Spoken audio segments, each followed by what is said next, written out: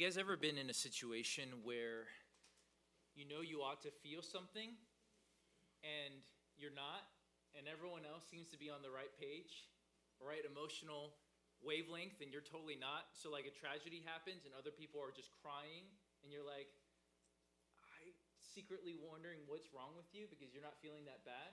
You know what I'm saying? I remember there's times in my life where I would go to like an accountability group with men, and different guys are sharing, and often people would confess struggle with lust, and you'd have a guy share at times in tears, just heartbroken about his falling that week. And then I'm like, I fell too that week, and I don't feel like you feel. I'm not responding. And I'm wondering, what's wrong with me? And to guard myself, typically I'd say, man, he's just very emotional. Something's probably wrong with him. That's the thing, Or times where recently, I remember I was extremely sad just a week ago. And I tried to take stock. I was like, this day is actually fantastic. Like, objectively, it's very good. Like, my life is good. And yet I felt sad. So sometimes, as you guys know, I'm just trying to build this framework that I think all of us have experienced regularly, is that our emotions aren't always in check with reality. There's a lagging behind at times. I remember one time, is this on? I don't think it's on. I remember one time there it is. Wow, now I have power.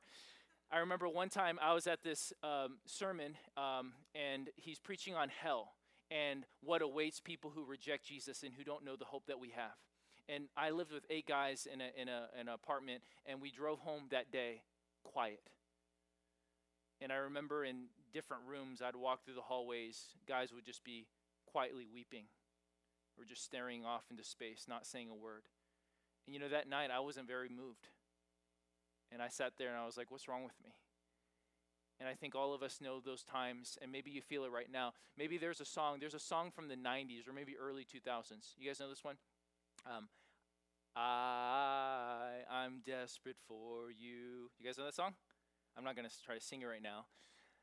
Have you guys ever been like singing and you're like, oh, but I'm not, right? Or someone's like, man, God is so good. And you're like, I'm not feeling that right now. So here's the question, the tension I want you to feel is, what do you do when you feel wrongly? What do you do when your feelings are not in step with reality? Last week, Pastor Ross, preaching on Simeon and the birth of Jesus, talks about how he confessed that, man, I don't long for Jesus' return as much as I ought to. He was convicted by that. And I think a lot of us are like, yeah, me too. But then what do you do from there? Where do you go from there? How do you get your heart calibrated and in step with what reality is?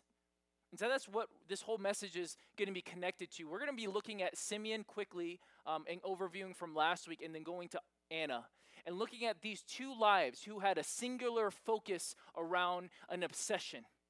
They were obsessed with one main thing, and this main thing, really better said, person, ordered their whole life. See, when you have a great longing, it orders all your lesser longings. Your whole life starts to become wrapped around that magnificent obsession that you have. And so we're going to look at the life of Anna and Simeon, and then look at some principles for ourselves. And if you're not a Christian here, I'm so glad you're here. It takes a lot of boldness to come here. I wouldn't go to a Buddhist temple. That would feel weird and scary. So if you're here and you don't know Jesus, we're so glad you're here, and there's something for you in this talk too. So if you haven't turned to Luke chapter 2, that's where we're at, Luke 2:25. We're going to start with Simeon, and we're going to kind of sprint through real quick. I want to remind you what's going on right here. Simeon, remember, is this old man who's just faithful. This text said he's righteous and devout. He loves the things of God. And he happens to be in the temple the day that Jesus is being dedicated as a baby. And I'm not going to read the verses exactly, but what happens is, as Jesus is being dedicated at the temple, the Holy Spirit, the text says the Holy Spirit was upon Simeon, and he knows that this is the Son. This is the one whom we've been looking for. This is the one who's the answer to all of our ills and all the brokenness of the world. And I don't know how he does it, but he comes up and sweeps in and takes the baby out of their hands and just starts thanking God and praising God, just Mufasa style, just going crazy about this kid. And he says something very interesting. We're going to look at verse 25. He says that he was waiting, the text says he was waiting for the consolation of Israel, and the Holy Spirit was upon him. Now, we're going to take a moment to talk about the consolation of Israel because I think it's a complicated term, but is quite simple, but significant to understand this passage. What does the consolation of Israel sound? That's a very religious-y sounding sentence. Well, as Ross taught last week, consolation is the same word for comfort. Comfort. So then the question should come, what do they need comforting from? What does Israel need comforting from? A lot of things. A lot of things. But the context here is connected to Isaiah chapter 40 through 66. Now, if you know the book of Isaiah, from 40, it shifts the tone to very hopeful. And from 40 to 66, it's chapter after chapter of the beauty that this messianic figure is going to bring, the new age that's going to come. Now, remember the original context Isaiah was written to. These people were suffering. Their king had his eyes gouged out. Their family were slaughtered in front of them. They were uprooted from their homes. Their temple was destroyed. I mean, talk about every fundamental thing that people could put their hope in. It was absolutely stripped from them. And now they're in Babylon, rotting away there, and they have these promises that in 70 years they're going to be returned back to their home. Okay, so that's the context. And so they're wondering, is God going to be faithful to his promises? Did we go too far? Will he forgive us? And so look at Isaiah chapter 40, verse 1. We looked at it last week. We're going to look at it again. Comfort, comfort my people, says your God. Why are they being comforted now? And listen to this word. Speak tenderly to Jerusalem. Look at the tenderness of God's heart. And cry to her that her warfare is ended. And that her iniquity is pardoned. And that she has received from the Lord's hand double for all her sins. Now, we're not going to spend the time that this passage deserves. But what you can understand is that Israel, right here with that promise, is experiencing a total salvation. See, when we think about in the West salvation, we think about, hey, how do you have peace with God? How do you get to go to heaven? But the Eastern and specifically the Jewish mindset of salvation was more than that. It wasn't not that, but it was more than that. And so basically what Isaiah is speaking about and that Simeon picks off of is this total salvation that is vertical, so peace with God, horizontal, so now peace with neighbor, peace with other nations, there's peace in the land, and also inward. Because remember, throughout the Old Testament, if you've read the Old Testament before, there's this reoccurring theme that their hearts have not been circumcised. And if you don't know what that means, in other words, their hearts were hard. And no matter what wasn't going on, no matter what king was there, their hearts would just be prone to wander. Lord, I feel it, as the famous hymn says. Their hearts would just keep running back to idols no matter what. And so God needed to transform them. And so we needed a salvation that was vertical, horizontal, and inward. And so Simeon, in Luke chapter 2, even though the people of God have returned from Babylon, they still feel like they're in Babylon. Because you remember who's ruling Jerusalem right now at this point? The Jews. Not the Jews, the Romans. And the Romans put this puppet king who's not really even a Jew over them. And they have a temple, but remember, the temple's not like what it used to be. Remember what happened in Ezekiel about the temple. What left? The most important thing about the temple, what left? Yeah, the presence left, the Shekinah, this hypersensitive, hyper-concentrated presence, manifest presence of God that was in the temple left. And so now they got this shell of a temple. That was just a memorial of days past. And so even though Israel is back in their promised land, it's not like it was supposed to be. And so they still feel like they're in exile. So Simeon, with other faithful Jews, are longing for the day that the messianic figure would come and make all things new. Okay? And so the reason why I'm spending so much time on this consolation Israel is because when you think about the return of Jesus or the return of the Messiah, you don't think just merely that, oh, finally, no more sin. Absolutely, we want that. But we're talking no more cancer, no more death, no more depression, no more sadness, everything. He comes with everything. And if you're not a Christian here and you're not trusting Jesus, you'll get none of those things. You don't have vertical, you don't have reconciliation with God, you don't have peace with God, you won't have peace in your body, peace in your life, peace in your heart. You'll have nothing. But the great news is that God, at great cost to himself, made a way so you could have peace in every way possible. And that is the gospel. That's the good news, is that God took all the bad news that should be for you and me, and he took it upon himself. Who does that? And so if you want to learn more about this absurd, amazing, gracious God who dies for enemies to give them peace, we want to tell you more about him. So come talk with us. And so for us today, even though Jesus has come, we still are like Israel in Simeon's time, waiting for the final redemption, the final return. We're still kind of living in exile. Because even though we are forgiven of our sins and we have peace with God, we still have to fight sin. We still have to fight our bodies that are breaking down all the time. We have to fight everything from bad traffic to early deaths. And so we, like Simeon, are in a similar place, longing for the return. And so now let's look at verse 36, okay? So I try to sprint through that quickly. If you want more, you can go into Pastor Ross's sermon last week. So let's look at Anna, introducing Anna. And there was a prophetess, Anna, the daughter of Phanuel, of the tribe of Asher.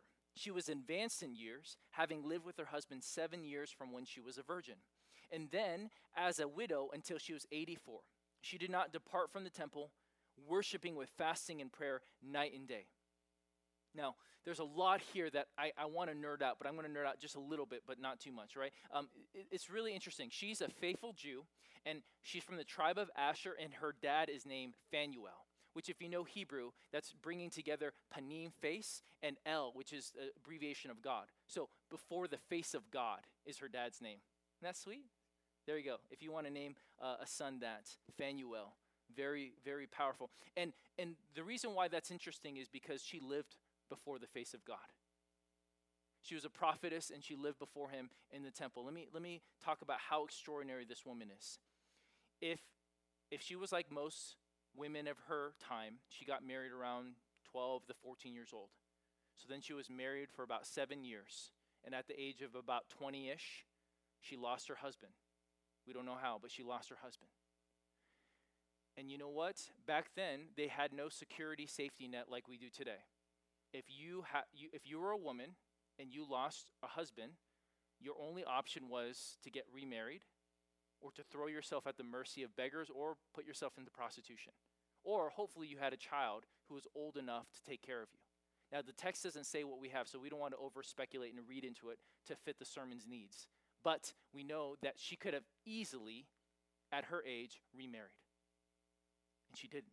She threw herself at the mercy of the Lord and gave herself to service. Now, the text here in Greek is a little tricky. It could mean that she was there for 84 years or that she died when she was 84. So either she was 84 or 105. It's not clear, which is nuts. But we're talking over 60 years of praying and fasting and not leaving the temple. And can I be honest with you? That sounds so boring. But like I said before, when you have a obsession, when you have a longing, it dictates your whole entire life. Your whole life gets rearranged over that longing. And so there's two ways that we can misread this passage. One is that we can overread into it and say, well, the Bible says this, so that's where it had to be. So you have this impression that she never actually ate ever in 60 years. Or that she never stopped praying and fasting. Or she never left the temple. The reality is somewhere in between where she actually did leave the temple at times, but this language of night and day is just, if you do a word study throughout the scriptures, it symbolizes this picture of constancy, of steadfastness, of singularity. And she wasn't like immortal. She ate. But it was a lifestyle of perpetually longing and fasting and praying. Now, the the thing that we need to make sure we do is not just be like, oh yeah, that's great, great, great, Anna, and read on, because this is only 2-3 verses, right? And not just be amazed at the reality that this woman just gave herself for decades to prayer and fasting, and that God was pleased by that. The way the narrator speaks of this, speaks of it in a very positive light, which is representing God's heart, that he was delighted in that.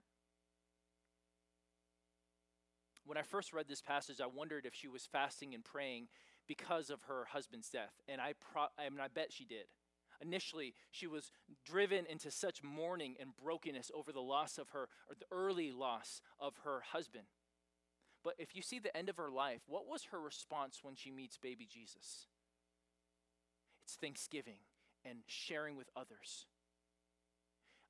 I think that initially she started off where it was because of her husband, but over time, like God often does, he takes tragedies and he takes ashes and turns them to beauty. And her heart came to the point where she said, I don't want anyone to ever die again, let alone my husband. I want no one to experience what I experienced before. So Messiah come, because when the Messiah comes, no one will ever die. So it went from personal consolation to then to magnify to greater national consolation she desired. Are you tracking with me? Her heart started to expand and increase in its love and its capacity. And so no longer was like, oh, Jesus, or oh, Lord, oh, Yahweh, I want you to help me. She said, oh, Lord, I'm a mess and everyone else is a mess. We need you to come and return and make all things right. And that's often what God does. He takes a tragedy and it starts to grow into greater intimacy with him. Now, we're going to go back to prayer and fasting, but I want to make a note on verse 38. I know we just touched on it. And coming up at that very hour, she began to give thanks to God and speak to him to all who were waiting for the redemption of Jerusalem. Now, this word, redemption of Jerusalem, this phrase is actually parallel with this consolation of Israel. It's almost identical. And so you can take away a couple of things here. Well, first, this phrase, giving thanks to God and speaking to them, I'm going to go nerd mode again, but it's important. This is in the imperfect tense, okay? And the reason why that's important is because what it's telling us is that she continually did it.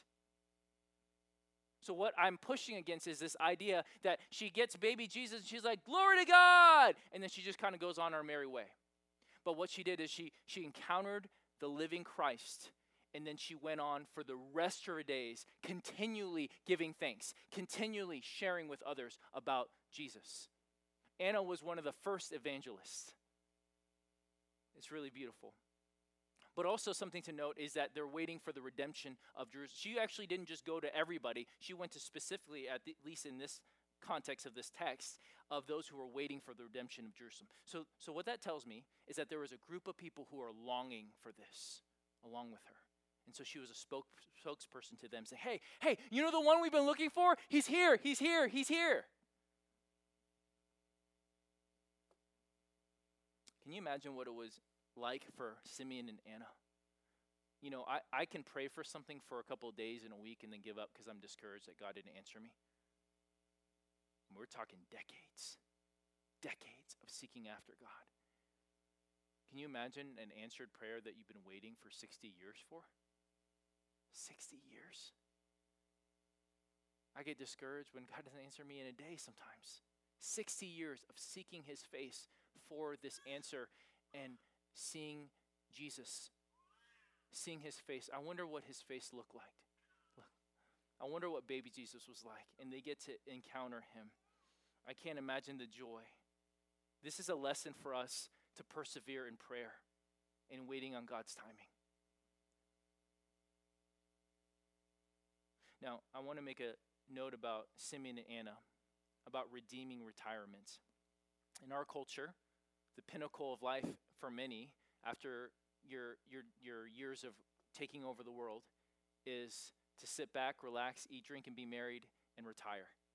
Where now you can do everything that you could never do before.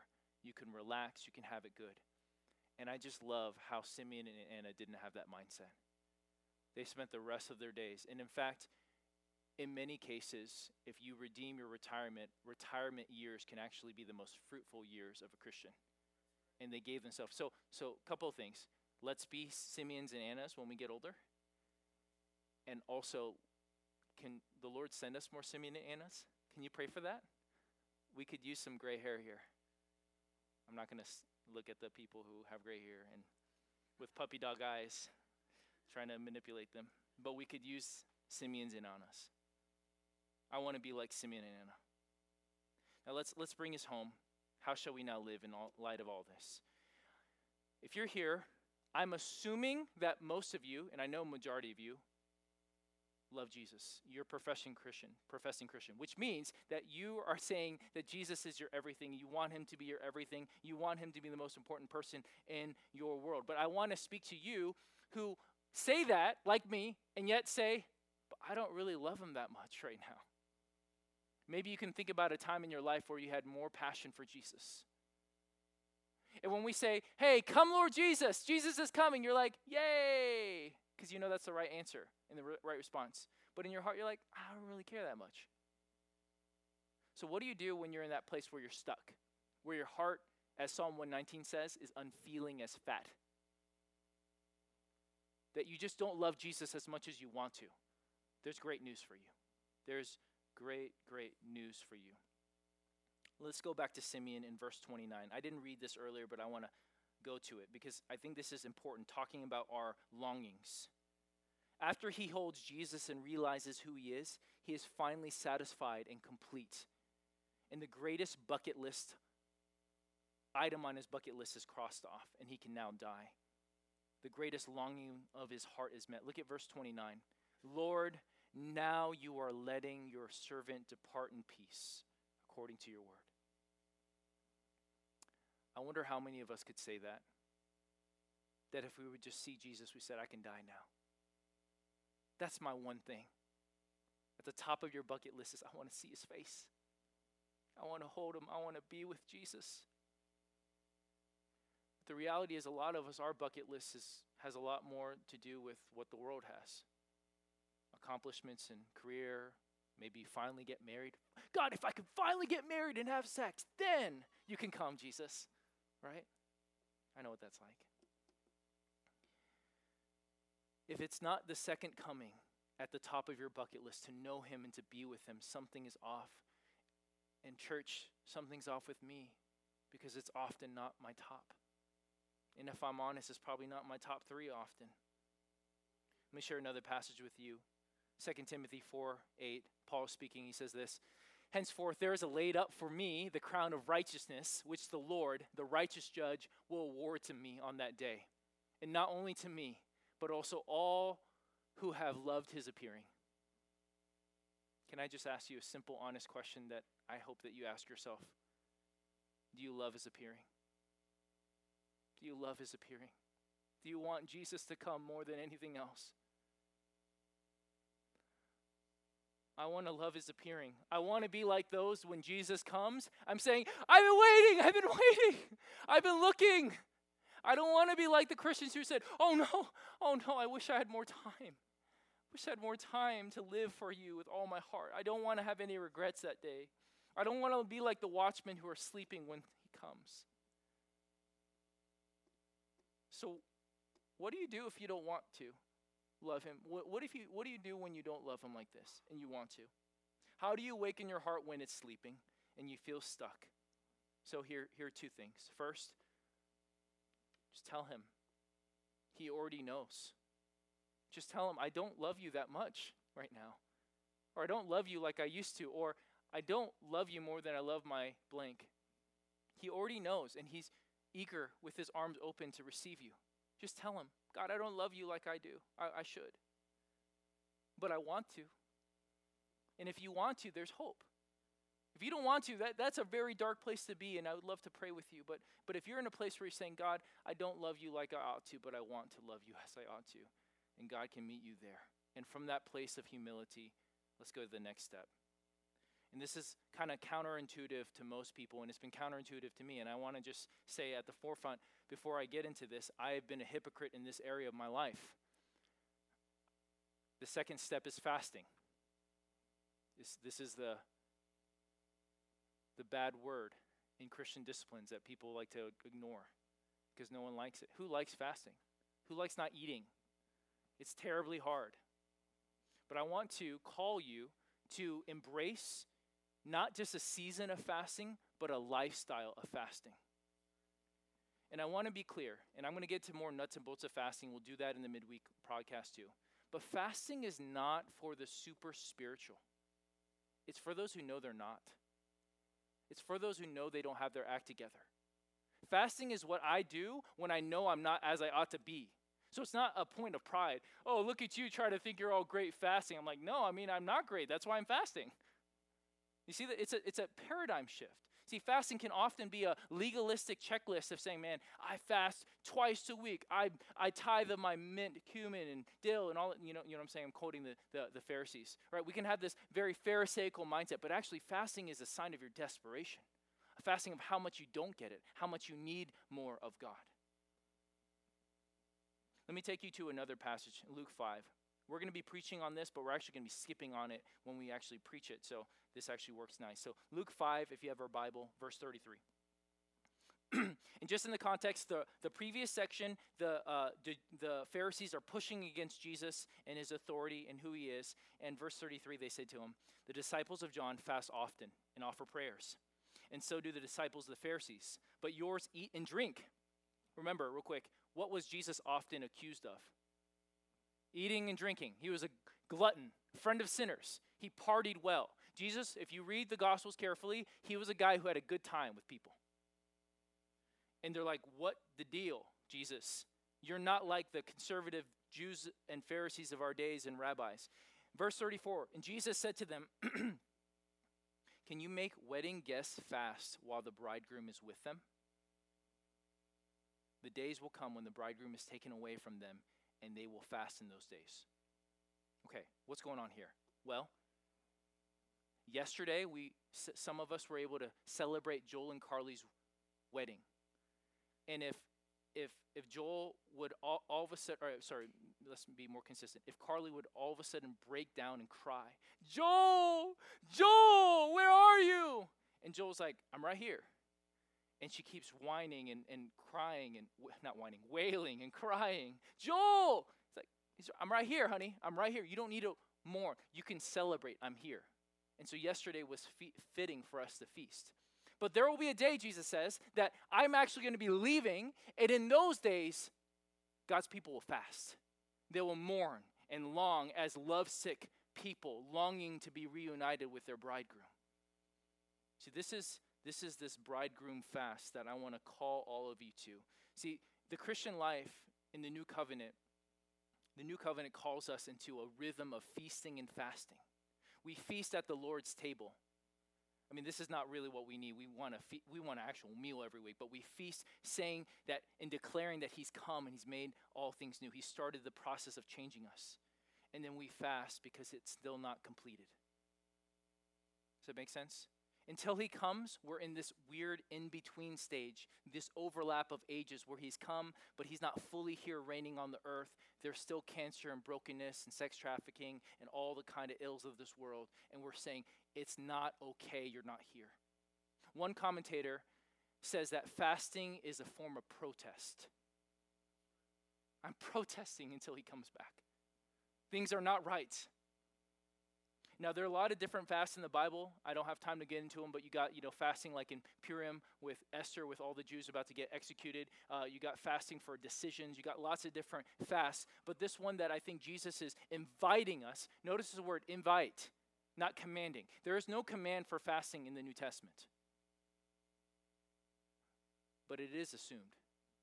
Let me talk about that. Here are a couple nuts and bolts. Let me clarify a few things. Fasting is voluntary.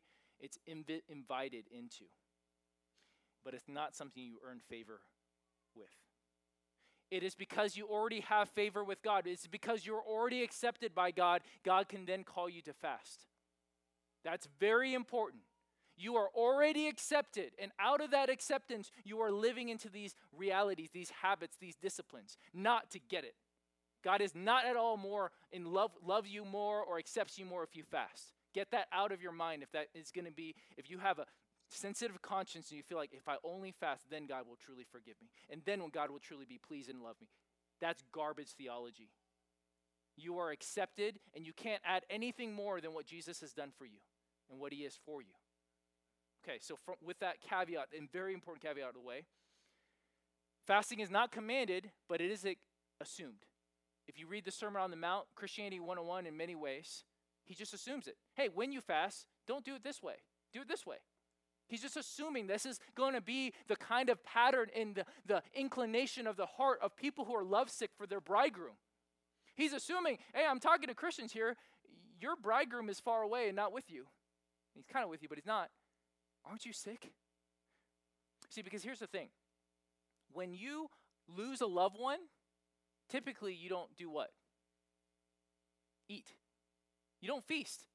When you lose a loved one, hey, you want to eat some food? I can't even eat, right? Something about the appetite is stripped when you are longing to be reunited with someone you love, when your heart is lovesick. And so the bridegroom fast is for those who are lovesick for Jesus to return. But check this out. This is very important if you're checking out at all. The bridegroom fast is for those who don't long for him and want to. It helps you get in that place. If you're not lovesick for you to be reunited with Jesus, for him to come, this is a great place to start to help get your heart there. It helps cultivate. Here's the kind of the main point if you're taking notes, right? Fasting cultivates space and space and feeling for what matters most. Fasting cultivates, doesn't guarantee, but cultivates space and feeling for what matters most. Now, one more final caveat, and we're going to drive home some other points. Fasting in the Bible is always about food. And I make the mistake regularly saying like, oh, I'm fasting this or fasting that. And that's fine. There's a lot of benefits of abstaining from Netflix or abstaining from a mirror fast. You know, some gals will like, I'm not going to look at mirror for 30 days. There's a lot of benefits there, and they overlap here. But strictly speaking, fasting is food. And I want to call you to embrace regular fasting of food at some level. That could be 1 meal a week. It could be 10 meals a week. I don't know. Don't do 10 meals a week. You can't sustain that long term. What, can you? 3? Yeah, you could do that. What I'm saying is that embrace food fasting. And the reason why, there's something about food. And I'm going to talk about that does something uniquely. So here are 3 benefits of the bridegroom fast. There's way more, but here are 3 that I want to quickly highlight. 1, it awakens us to reality. There's reality. Reality right now, friends, is that we're in a war. But sometimes we forget we're in a war, right? Reality is that Jesus is not here with us. Our bridegroom has been taken away, and we want him back. But sometimes we don't think about that. Reality is that every day we need Jesus. Reality is that this world is broken and there's billions on their way to hell. And so what fasting does is it helps you align yourself with the heart of God, with the agenda of God, and realize the very things that our flesh tries to avoid. And so when you fast, you feel the weakness of your body. You feel the sense of ache. Right now I'm fasting because I'm preaching a sermon. I was like, man, I got to fast when I preach a sermon, right? So like you feel the hunger pain. You're like, oh, things are not right. I got a headache because of my lack of caffeine today, right? I'm just feeling all this stuff. And it reminds me the world is not as it ought to be. And it wakens my heart to the reality. It helps tune in to the very things that we try to avoid because you know what? Ignorance is bliss. And a lot of times we want to avoid those things and those feelings. Turn off the I don't want to hear another thing about the news. And we hide ourselves. And what fasting does, it tunes our heart to reality. Number 2 is connected to it, but it increases our longing and dependency for Jesus. See, right now, I could really use a cheeseburger and milkshake. Amen. But I want Jesus more. And as the days go on, I'm going to break the fast later with Papa John's, but if the days went on, every single time I feel that pang in my heart, oh, cheeseburger, oh, whatever it is, I can say, but God, I want you more. I want that, but I want you more. And so what fasting does, it helps cultivate hunger, especially if your hunger has gotten dull. It sharpens the hunger pangs. And so as much as I want to eat right now, and as weak as I feel, I say, God, I want you more. I want you more. I want you more than I know, and I want you more than I want. More than that. And it cultivates this greater dependence on God because the reality is when you fast, you're weak. If I get up too fast, I get lightheaded. I can't do all the normal things, And I feel weak. I feel my weakness. But guess what? I'm already weak. I'm already weak. I just forget it a lot. Right? When I wake up and I skip time with Jesus, that shows me how self-sufficient I am. I think, I don't need to spend time with Jesus. I'm good. It doesn't matter that I'm marked and I got targets on my back from the evil one. I'm good, right? So fasting reminds me how much I need Jesus, and it builds that dependency. And this is super important. The more you fast on a regular basis, it starts inclining your attitudes of heart, and it gets you cultivated in a way so that when the big trials of life come, you've already trained your heart. You've already trained your heart to run to Jesus when you're feeling broken and sick and weak, so that when the actual call comes, that is the worst call of your life about the person being dead or you getting cancer or whatever it happens, hey, it's all been practiced. I've already done this. I'm used to drawing towards Jesus in this tragedy. My heart is used to throwing itself at his mercy. Third, fasting cultivates space for more of Jesus.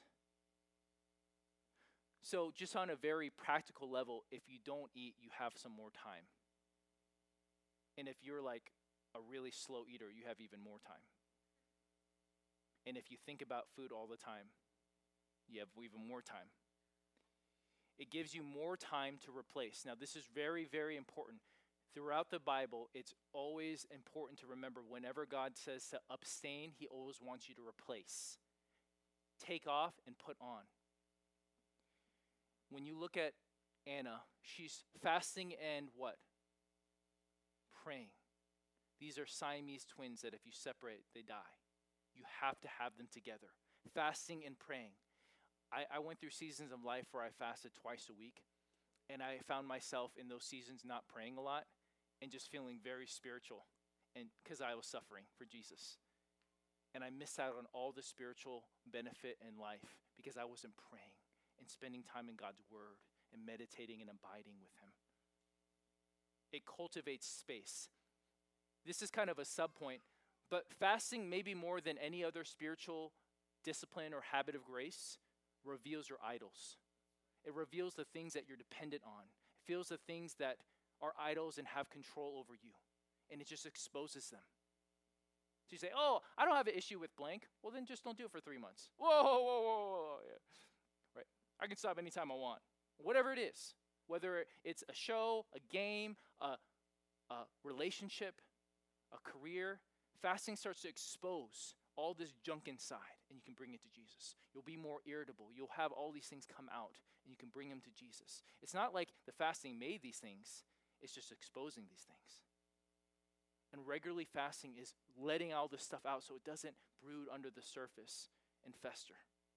So fasting cultivates space and feeling for what matters most. So this January, we're calling all of our members to fast all of January in different things, or abstain from different things if you want to be biblically accurate, whether that's no Netflix or social media for an entire month.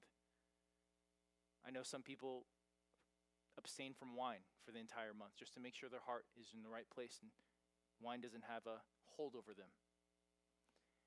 I challenge you to embrace this lifestyle, not just in January but beyond, but January can be a really powerful way as a community that we can hold each other accountable, encourage each other, inspire one another so that we can embrace this as a long-term habit.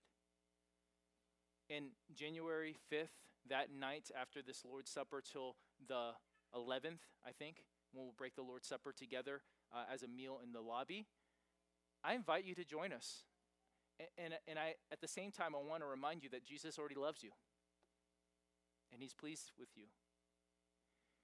And you're not earning anything by doing this. And if you fall off a day or two in, God's not shaming you. This is all voluntary. It's an invitation for you to have more of him. It's not a command. And so maybe you'll fast every lunch and spend that time in the Word, or you can come to the church building here and pray with us. We'll have it open for 2 hours every day during lunchtime. And just a week where you're just seeking after God's face harder and kind of restarting your heart. If you find your heart is kind of needing defibrillation, spiritual defibrillation, this is a good week to kind of waken your heart up. If you're in here and saying, Sam, I have loved God more, in the past than I do now. This is an invitation for you to get back and go further. God wants more of you and wants you to have more of him.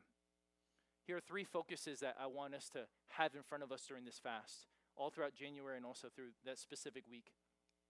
Oh, wait. I didn't clarify something. Joanna's like, Sam, make sure you clarify this. When we say water fast, that doesn't mean we're fasting from water, okay?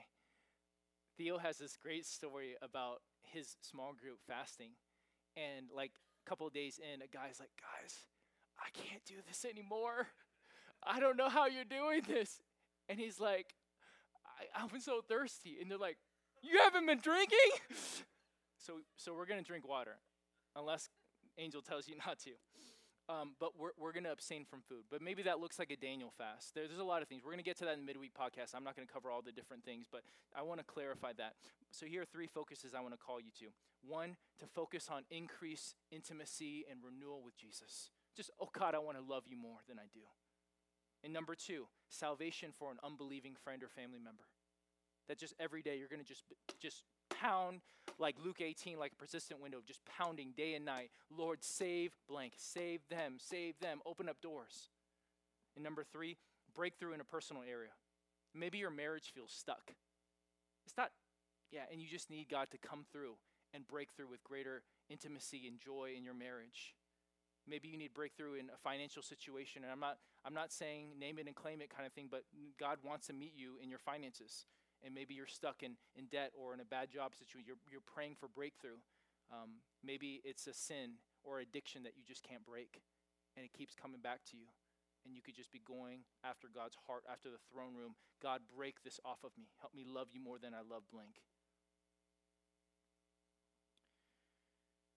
Church, what if our whole church community, our whole family gave ourselves to this regularly?